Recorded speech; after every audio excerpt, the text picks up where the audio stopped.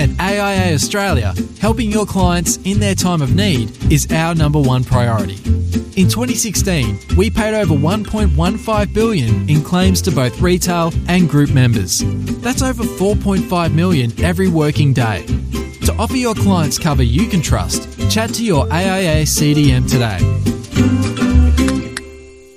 Welcome everyone to a session on property this week with Christopher Bates.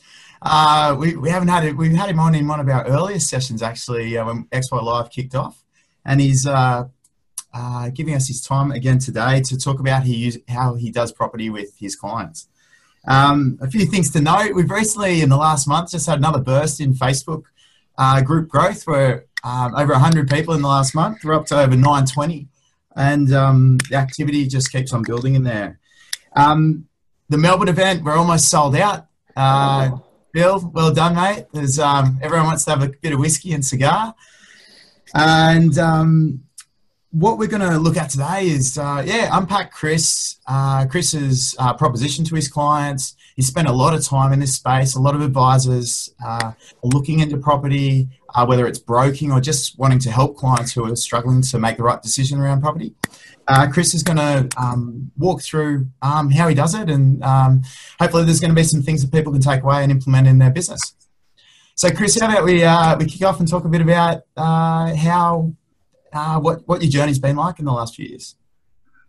Okay, cool. Thanks for the invite, and good to be here. Loving the XY success. I guess my journey's probably been an advisor for 10 years, I'll go all the way, but 5.5 years ago, I was looking to get a new job and had a few options, and I decided to join a company called Property Planning Australia. And this really was a huge pivot for me in terms of my first 5 years as an advisor was older clients. It was 60s, 70s, 80s, a couple in their 90s. And when I joined Property Planning Australia, it completely shifted. So it went to clients in their 20s, 30s, 40s. And that kind of it moved my advice in a total other direction. I guess the reason I joined them as a business is because their proposition was a bit different to what I'd seen out there. They incorporated property. They seemed like they knew what they were doing around property. They were very confident. I guess I didn't know anything about property. I kind of took that leap of faith. But after 2.5 years there, I kind of realized I wanted to open my own business and started my practice. And since then, I've kind of out there actively kind of saying now that I'm not working with any older clients. I say it in every meeting now that I'm not working with clients over 50. And I guess my kind of proposition is really helping young families, attack their kind of long-term, financial challenges, I guess. So, yeah, that's kind of a bit about me. And what about with, I know you made a bit of a change in terms of branding in the last couple of years. What was I guess from what I've gathered, you found a bit more purpose in what your business is about, and can you tell us a bit about that transition? Yeah, so, when you're starting a new business, you try to come up with a cool name. And so I started with Canopy Private, which really didn't mean anything, really. It was just, a name that I thought sounded good, and it kind of resonated with my love of animals, if anything. But I guess I've been moving more and more towards kind of advice around life and well-being and kind of connecting what we do to someone's purpose.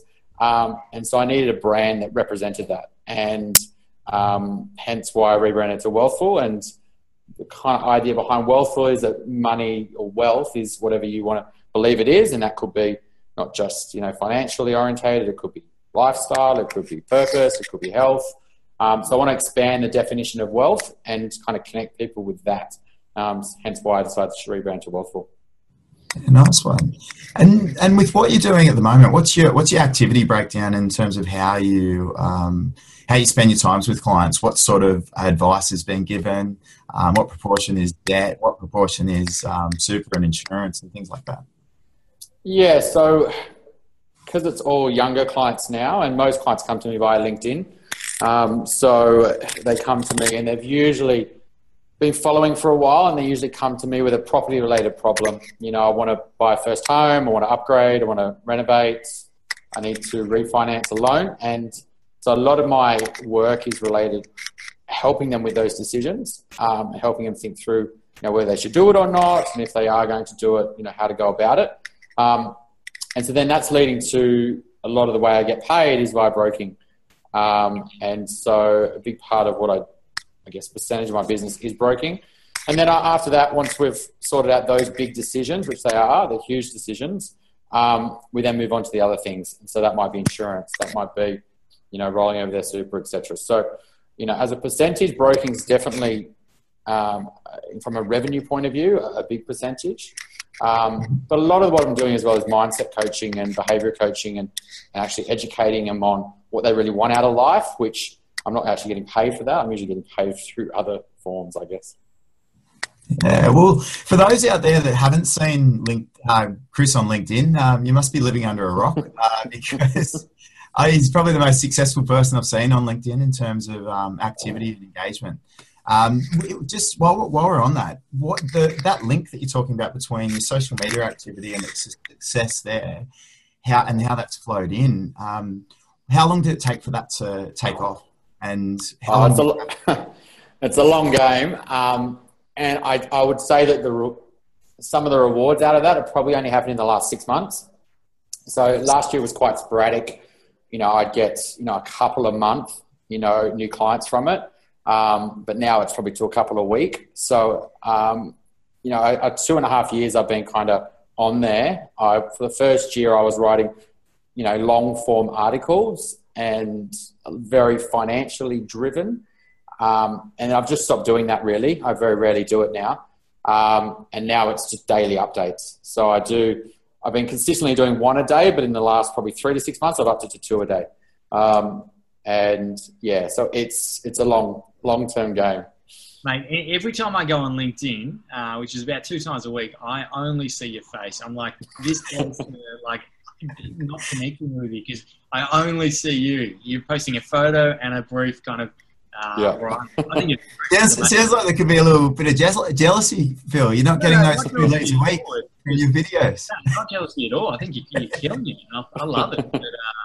But for someone who's probably not going to use your services, it's kind of like, like LinkedIn is just Chris Bates app, daily updates of Chris. Well, we just saw they're going to allow videos. So you got any ideas around that, Chris? What you're going to be doing? I think it's just going to flood it, and I actually not really a fan of it, to be honest.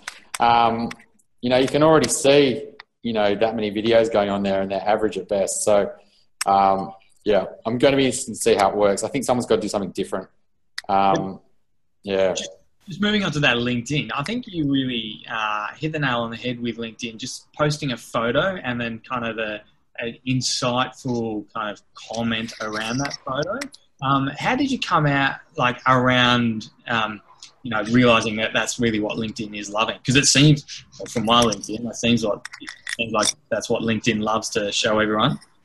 Yeah, I mean, it has. It's recently shifted to this kind of where you post a longer form and you have to press see more. So it's like this clickbait kind of things hit in the last couple of months. I haven't been doing that, where someone would write, maybe a few hundred words. And the only way you can read those few hundred words, you've got to click more. And so they're very, very common on LinkedIn right now. But before you couldn't do that. You only had to and so if you just wrote something, then it would kind of get lost. So the picture basically is what stops them. And then if the picture resonates, and then I guess if you flick through LinkedIn, you can very quickly see why something's not getting liked or something's not, getting shared. It's either not personal enough, it's not well articulated, it's not interesting, it's self-promotion, it's what everyone else is writing. It has to be unique. It has to be something that resonates and is authentic to you. And so I guess that's kind of my philosophy on it, I guess. Well, it sounds like we'll need to do another session on LinkedIn in a few months, I think. Yeah.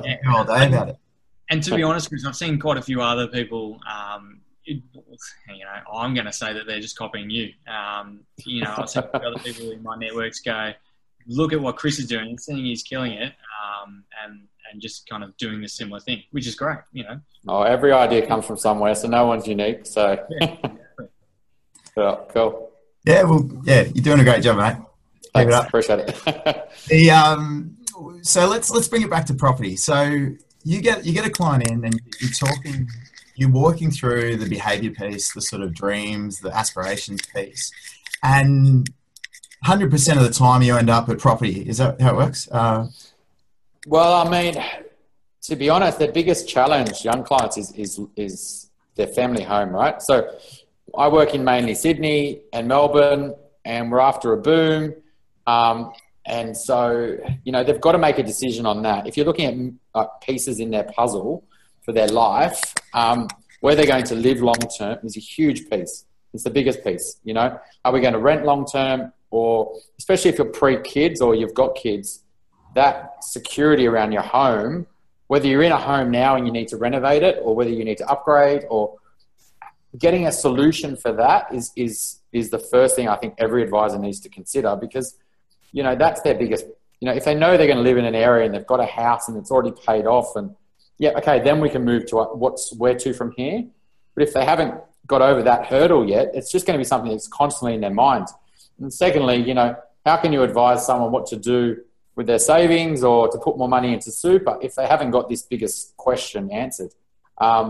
So a lot of the time it's talking them through that from a lifestyle point of view, and getting them we're getting to a bit of a crossroads, I think, now, where people are basically having to really consider, can they actually get a home that's big enough, that's actually going to suit their lifestyle and give them a life that they want long term in Sydney or Melbourne, without going into enormous debt, and then leading to having to earn a very high income and then to save a lot of money to kind of support that life.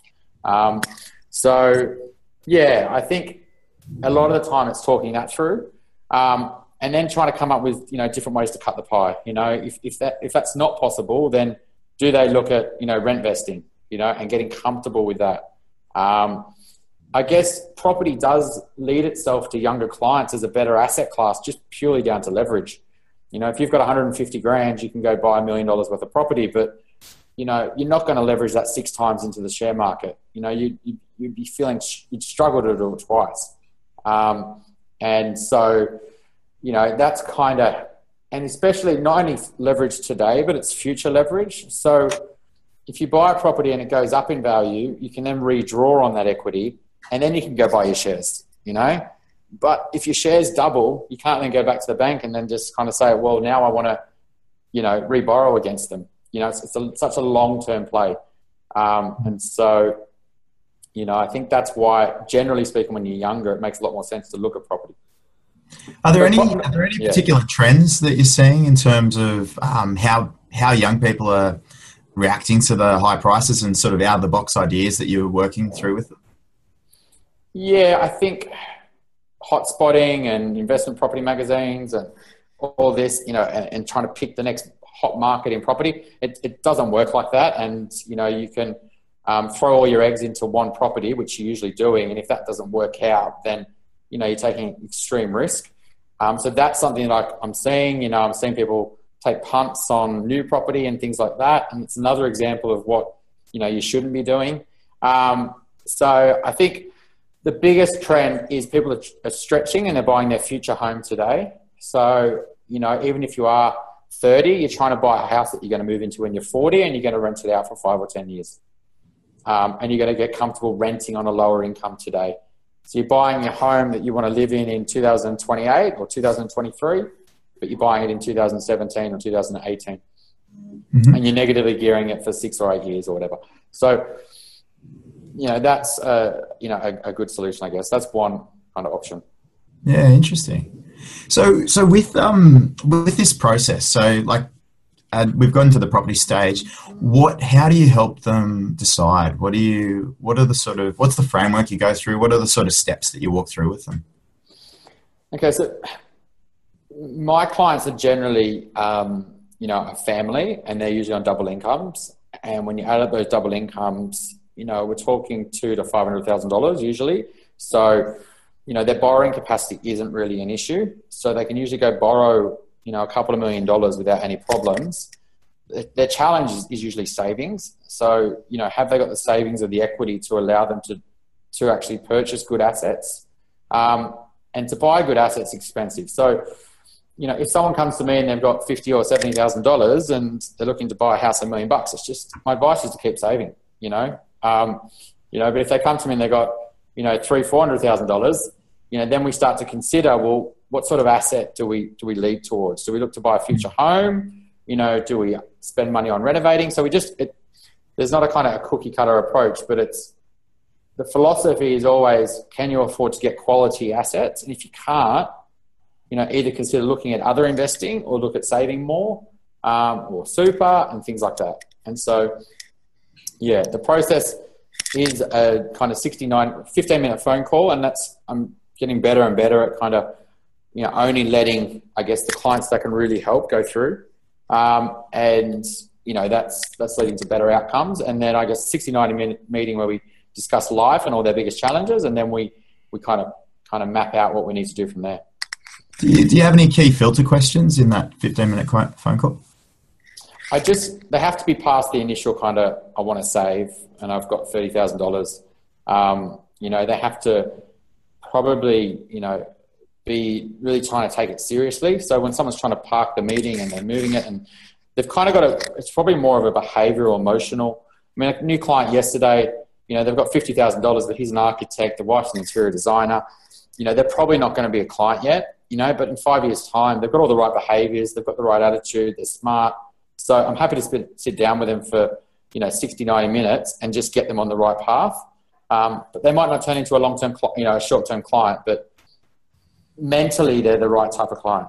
So, that's vice versa. A new client this morning, he sends a text message and it's more of a like throwing mud at the wall philosophy. Can you help me with this loan? I really want a quick deal, and they kind of expecting you to work miracles. When I speak to him on the phone, he's not really to take responsibility and to really, and so, I'm not going to really invest a lot into that, but I'm going to invest a lot into the other guy. And what kind of things are you doing in the meantime? So they may be a client in 5 years' time. Are you doing anything with them in the meantime, or just staying connected? I did go down that cash flow route, and I did, use some software, and I did try to I just didn't like being dad, I guess, and telling someone, just not to save money or to save money. I want to push the ball into their court and go, it's up to you really. If you really want to take this seriously, you can do it. I give them a system, I give them a process, and I just say, look, this is how I do it, and this is how I think the best way to run it is. And then it's up to them if they want to go and implement and actually save. Just to get into more details, when you say you give them a system, is it just more like, here's my framework, take it and work it how you do it? Or yeah, I just give it away, my cash flow system, and just say, this is how I do it, this is how I recommend you should do it, and if you want to do it, this is how I would do it. And rather than, I don't really believe in the kind of the app thing. I kind of looked at it all, and I just don't. I think it's more of a behavioral kind of system that you need to have, and stop the way you're currently doing it and start again, and then structure it this way. So sounds like it could be a referral opportunity, Chris. Yeah, I just don't want to get there. Yeah, I just don't want to get into the cash flow, and yeah, that's kind of my view on it. I think if you're serious enough, you don't need someone to tell you to save. It's a behavioral spending thing. That's my view, anyway. Yeah, that's fine. So, you've gone through that process with them. That's someone that's committed to buying a property. Now what? So, if they've got the housing, their family home issue sorted, and they're on top of their debt. So I built my own calculator to figure out what's too much debt for someone. And I take them through that process and explain, look, the bank wants you to pay it off over 30 years, and that's $4,000 a month. But the bank wants you to pay it off over 30 years so they can make a lot of interest off you. Secondly, if you get interest rate rises or you don't earn as much money in the future, you're only going to, feel stressed about this minimum repayment. So if you can only afford, $4,000 a month, you've got way too much debt. You need to be saving $5,000, $6,000, $7,000, $8,000 a month.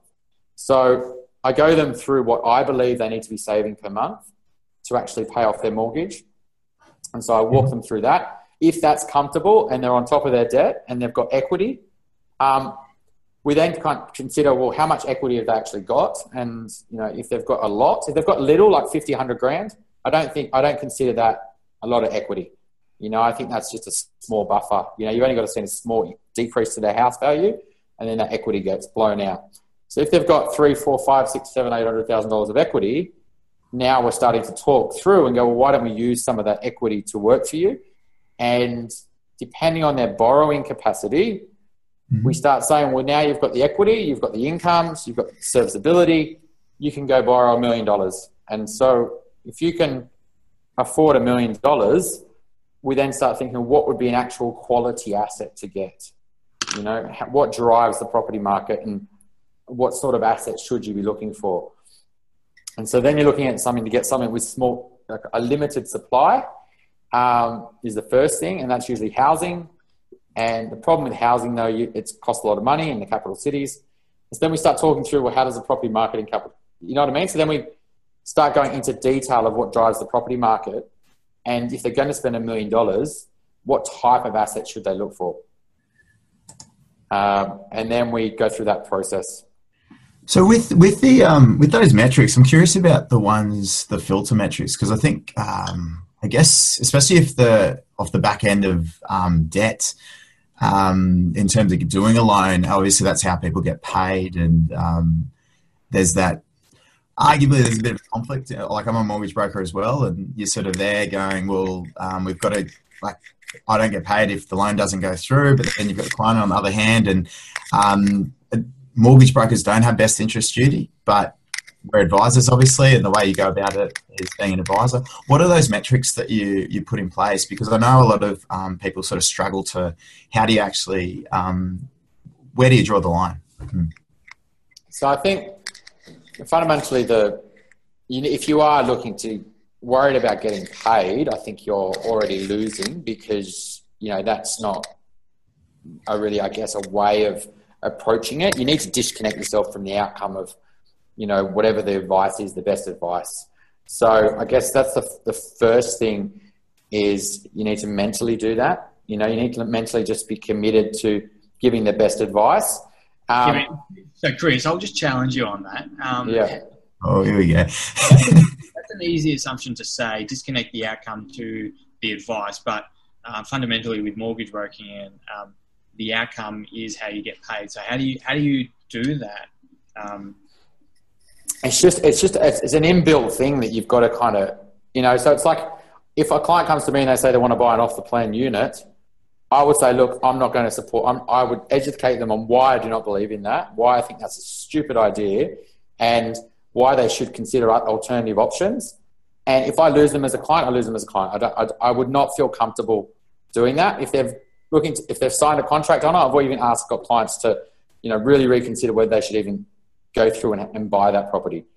And so I would, and if I lose clients from that, which you very rarely do, because they're going to value that advice, then, that's kind of the fundamental thing. If a client has got a borrowing capacity of $300,000 and they've got $50,000 in the bank, I would say, I don't believe you can go get a quality property.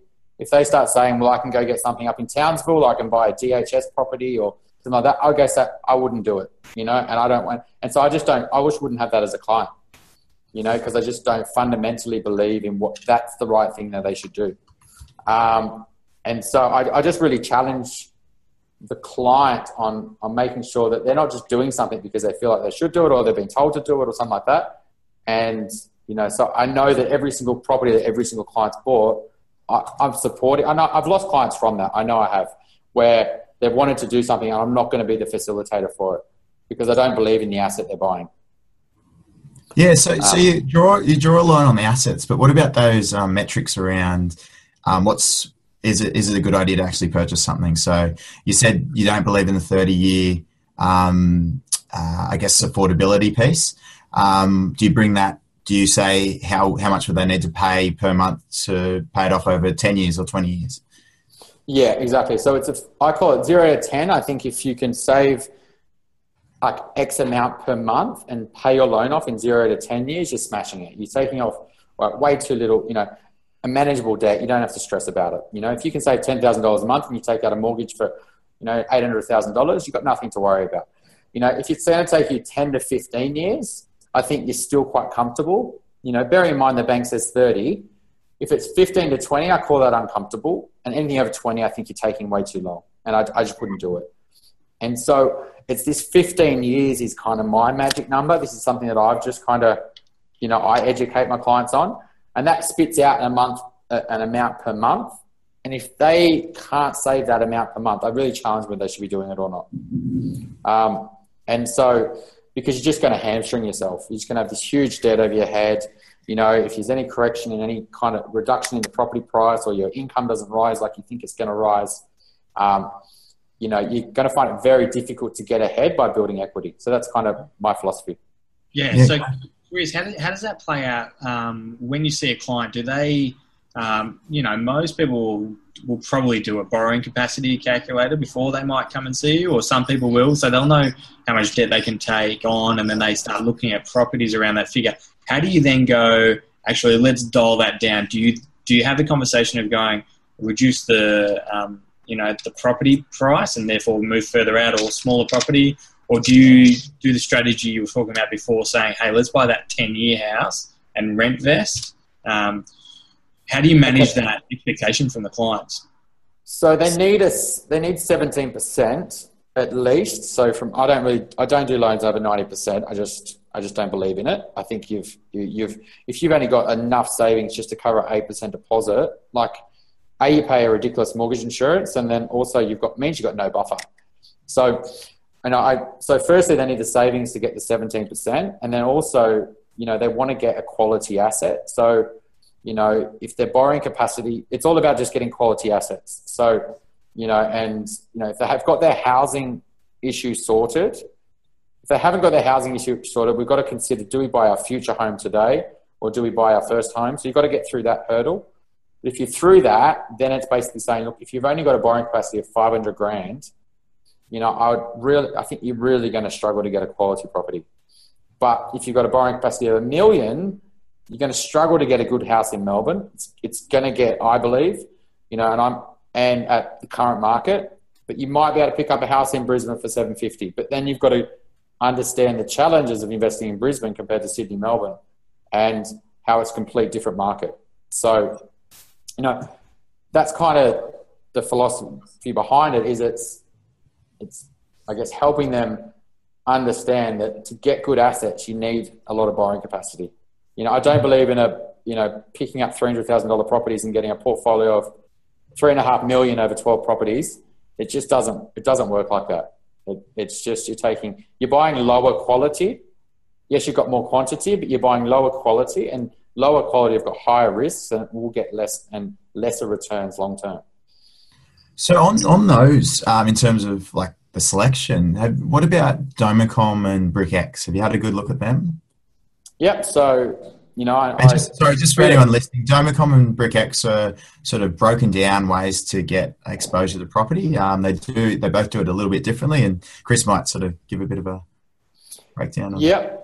So a bit of disclosure, I actually arranged all the loans for BrickX, so I'm the broker for BrickX, but that's to explain that.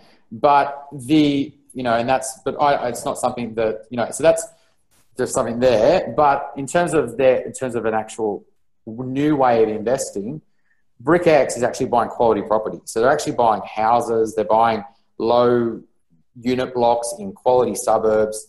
And so from a long-term investment point of view, if you do what you need to do with property and invest long-term, and long-term is not 5 years, it's 30, 40 years, you're going to get good results because you're buying quality property, and so etc. Domicom's more of a collective kind of, you put all your money together, and the way that would really work is if you're buying quality assets, and you need to really question whether what you're buying there is a quality asset or not. Because property investing only works if you get quality assets. So Domicom can work if you get together with 5 or 10 investors and you go out and buy an amazing commercial property and it's got a great yield and it does really well. Yep, maybe. And then there's other ones popping up, like there's Covesta and there's a few others that will keep coming. Fractional property investing will be a way of the future, purely down to able to get diversification over many properties very simply and save all the times about trying to get asset selection. And Property Partner in the UK, I think it's got over 200 properties now. So if you can imagine the BrickX platform with 200 properties all over the country, you could build a portfolio of $1 million over 20 properties, 50 grand in each. And so no matter what's happening in Australia, you could have, $1 million and protect yourself in case there is a shutdown to the mining boom in Perth, or the Adelaide doesn't take off, or, etc. So, but it comes down to quality assets. Do you see them making their way, because I know my understanding is BrickX is a unitised vehicle, so like a managed fund. Do you see them making their way onto wrap platforms? I think they definitely should. The challenge they've got is they've got individual assets. They've got, the problem they've got is the individual assets, right? So to actually you have to get individual properties onto the platform. So where it actually changes, though, is when you've got an index. And so you've got properties of 100 properties and you can buy BrickX as an index. That's when... The liquidity and Bob's your uncle. There you go. So you can see that happening for sure. Yeah, because I think people, the attachment to property would extend into super as well if people had the opportunity to. I don't think whether you should put in, you've got most, there's $7 trillion in property or something like that, and there's $2 trillion in super, so property outside on its own asset class is huge, so, and most people's wealth is already tied to the property market. And so then pumping your super with property, you can see there's going to be problems here. So, leveraging up in super to buy, which is, I get, almost weekly from clients asking to leverage their super fund up into property. It's not a good idea to be putting everything into property. So you look at it as hedging of your bets sort of thing. Yeah, definitely. Yeah. So with property, like the licensee structure that we deal with in Australia can often be quite challenging around and very, scare a lot of advisors away from doing anything in the property space. How do you navigate that, and what are your suggestions for people who want to explore a bit but don't want to step on any compliance people's toes? Yeah, so the first thing to remember is that the property market is unregulated, right? So when you go out there and you want to help people with the property market, you got to realize that when they go out to the property market and try to help themselves, is they go into an unregulated environment and they get absolutely sold to. So you need to make sure as an advisor, you're not the one who's getting sold to as well, because there's hundreds and hundreds of different companies that exist out there, and they partner with advisors, they partner with accountants, and they sell the accountant and they sell the advisor because they pretend that they're the expert, and they then get the advisor and the accountant to refer to their business, and this is your direct property solution, and that then funnels the client into buying new property. So the first advice I would say, any advisor, do not fall for it. Do not fall for new property and partnering with these organizations. And that's and even worse, don't ever take a kickback. So if you want to refer to a buyer's agent, never take a kickback. Never take anything. As soon as you do, you start tying yourself to organizations. You've got to stay completely independent from the property decision. So if you want to help people with property, don't partner with any organizations and secondly, don't even partner with individual buyer's agents. Stay independent. Have multiple buyer's agents. So if you're introducing a buyer's agent, introduce 3. Introduce multiple options to them, because buyer's agents by themselves, are only going to be experts in certain suburbs at certain points, and to narrow someone's search down to what that one buyer's agent's doing is being a little bit ignorant that they can't be across the whole property market. So they need to get varied opinions for different suburbs and different states. So when you get into the asset selection, that's where it's going to come back and bite you. If you've said, you referred to this company, that company invested in a house and land packages in the growth corridor of Brisbane or something nonsense, and then that doesn't go up or that goes back in value, the client's going to come all the way back to you and say, you told me to do that because you introduced me to this company. Yeah, I totally agree, Chris. I refer to buyer's agents, and I went out because I wasn't doing it, and it's a massive asset for clients, and lots of my clients are asking about it. So I went out and met probably 15 buyer's agents, Perfect. knocked a whole bunch back, and said I would never go near them myself, so I'm never going to send a client to them. And just had a panel of different buyer's agents that I refer my clients to. Totally agree. And kickbacks is it's kind of a no-brainer. Just it's not that hard. It is a no-brainer, but it still happens every day. It's pretty scary what's happening. But let's just go back to that licensee issue, because you talk a lot about quality assets for clients. So you obviously go into discussion with your clients about what makes up a good house, what makes up a bad house, what is, in your definition, a quality property. How do you manage the licensee arrangement around? Is this all? Because imagine the general versus personal advice is very muddy in that space that you're talking about. Yeah, so I'll never talk about suburbs. I'll never talk about streets. I'll never talk about, I'll give feedback, but the feedback I give is from a high level. It's okay, you want to buy 40Ks from the city, and I'll educate them on how a ripple effects works with growth and how it goes the other way. If they want to buy an off-the-plan unit, or I'll explain them how oversupply and how the investor market drives that market and how that's taking a risk. So I just educate them on a risk management point of view and talk to them about kind of from a demographics point of view and growth and things like that, how to reduce the risk. So all the property kind of solution that I'm talking about are very kind of low risk, low supply, high demand properties. And that's what I kind of drum in. And then I say, look, I'm not going to be the expert in terms of selecting properties. You need to use a buyer's agent for that. And then I educate them on how a buyer's agent works. And after using a buyer's agent, multiple times and seeing client outcomes, you can really kind of understand how they add value. And I educate them on why they should use a buyer's agent.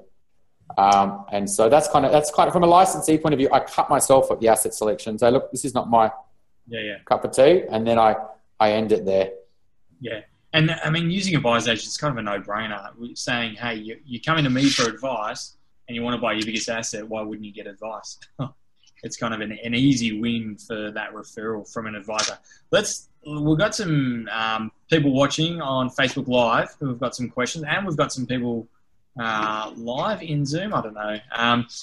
But Dylan has asked, he asked a while ago, Chris, I see you're big on exploring values with clients. How do your conversations take place around helping clients understand when there's a conflict between their goals they come to you with and the values that you uncover?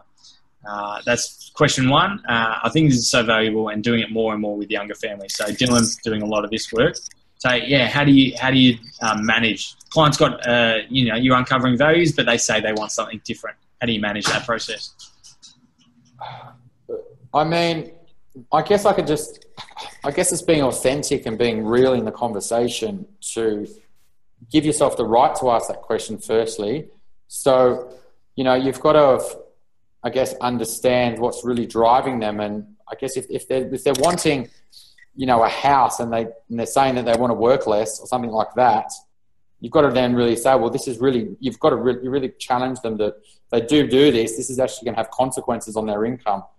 And so you actually then go and say, is that really going to give you the flexibility to, you know what I mean? So I guess if the values are, or whether it's even working. So there's a client who I've got as a CFO, he was working, he says he's a family man, but he wasn't being a family man, right? So, I guess, I think I've got the right to help him to question whether he should even be doing what he's doing, because he's not getting ahead. He's got a stupid mortgage, he's stressed, etc. So, I think that's where it comes to. I think you kind of, to actually go in and question someone, I think you've got to get the right to know that they've got your best interest, you've got their best interest at heart. So I think it's not something you can easily just pop into the first question. I think if, they're living their life and it's nothing to do with their values. Does that make sense? Yeah. Yeah, because it's quite a personal thing. Yeah, and more, I know I'm dealing with it, and just being upfront and saying, look, my value to you is just to be candid, and I'm generally relatively good at that, and just kind of being open and candid with clients and just going, look, if I don't think you're doing the right thing, I'll let you know. And yeah, that family man piece is kind of big. That's I say something very, very, very similar. I just say, look, the way I'll give advice is that it's always, it's quite sometimes blunt. It can be upfront. It's sometimes not what you want to hear, and but it's always coming from the right place. And so I would say something like that on the phone, and and when I am in meetings, if they're doing something that I don't agree with, or they've bought properties that aren't good, I'll always just tell them, and I'll just explain. But I'll explain why I think what they've done isn't a good decision for them long term, and I'll highlight risks and things like that, knowing that when they go home, they go, no one's really told me that before. No one's really said what I'm doing is wrong. And after a while, that'll sink in, and then they'll understand it more, and they'll come back to you, and they'll respect you so much more. So we've got another question from Lee Smith. He says, how are you finding being both financial planner and mortgage broker? So how do you keep up to date with both hats, and what are the difficulties with it? Oh, it's not easy at all. I would say that I was working with brokers for the first 18 months before I decided to become a broker. So I was doing joint meetings with brokers, and I'll admit this, that I thought it would be easier than it is. And I thought, well, I was generating a lot of business so these joint meetings, I was generating a lot of business for him. I was like, well, why don't I just do this? I can actually add a lot of value here. I actually enjoy the conversation. Why don't I just become a broker? And it's not that simple. And I think it's been a journey. I think I've got to a position now where I've got my process with mortgages and understanding banks and complexity and credit, and I can not waste time, so I can be much more efficient with broking, which means that I can then actually now extend my knowledge. So I think I've had to get my education from here to here when I actually thought it was a lot easier. So it hasn't been an easy journey, and it's not, especially with mortgages, it's a constantly ever changing beast. And the planning side, I just keep my advice really simple. So, I don't believe in building investment portfolios anymore. I believe in kind of index funds. I believe in focusing on, your behaviors and things like that. So I don't go out for coffees with, fund managers anymore or anything like that. I just cut all that out, and I just stick to what I believe in. I just don't get surrounded with the noise. Does that make sense? Yeah. Yeah. And so that's kind of how so keeping up to date with the planning side, obviously all the legislation and things like that, you can do it. It's just, I don't get a lot of time wasted in advice is probably around technology, which I've been guilty of, and investments. And so I just don't get dragged there as much anymore. And the strategies, I guess, are just not as complex with younger clients. They just really aren't. Unless you've got someone with huge amounts of income that you may need to do some, contributions and stuff, it's just really not that complex. It's pretty simple. And that's a key reason why I stopped working with older clients as well. Is because I was in this, my headspace is like this, and then I have to do this. And then it's the time to actually build that advice and actually get, and everything that goes with it, it's just not worthwhile doing. So I've just made that business call, is that I'm only going to work with younger clients, and then I'll just nail all the strategies there and become the expert in that. Yeah. So Dylan's also asked another thing, just thoughts on buyer's agent value to buyers. Just give us more info. So quick, I'll give you 1 minute because we are quickly running out of time. What is the real value for a buyer to use a buyer's agent? It comes on many, many different levels. Fundamentally, in a hot market, in a cold market, they can get something that and they negotiate and things like that. In a hot market, everyone knows it's a good property. So the key is actually getting access to that property, either pre-market or off-market, which a buyer's agent's got a better chance than any other punter on the street. And secondly, when they find that property, getting the actual deal done and actually getting a signed contract is extremely difficult, because you've got an overinflated vendor who wants an X price and a buyer's agent who wants to pay this, and the real estate agent has to get that deal done. And so a buyer's agent, is a little bit of a secret hidden club that no buyer's agents and no real estate will talk about. But behind the scenes, deals are getting done because buyer's agents and real estate agents are making deals. And the average punter on the street doesn't get access to making those deals. And so the buyer's agent's scratching the real estate's back and vice versa. And that's just because they're both independent from the transaction. And so if you're going to talk about the value, even just for that, getting the deal done, it's extremely valuable. There's good property. Everyone knows what a good property is. And there's 15 people trying to buy it. So how do you become the one? And the only way you become the one is getting someone to actually do you a favour. And they do favours to buyer's agents, not to punters. Yeah. And they know buyer's agents are going to come back. They know buyer's agents are legit. If they say this is what I'm going to pay, then there's no mucking around there. That's so true. So if you're a real estate agent and you don't know who's the real buyer, you've got dreamers, you've got people who are, all sorts of stuff, and you don't know who the real buyers are. But if you've got a buyer's agent who you've dealt with before, they've got a pre-approved customer and they'll get the deal done. So if you're a real estate agent, you're going to do preference to a buyer's agent because they're going to get the deal done. And so that's kind of how it works.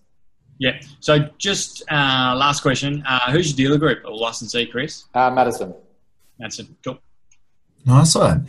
Chris, epic session, mate. I think a lot of people got value out of it. A few highlights. If anyone's trying to get into LinkedIn and figure out how to do it well, just copy what Chris is doing. Property camping. Just copy exactly. Pretty much copy and paste, yeah.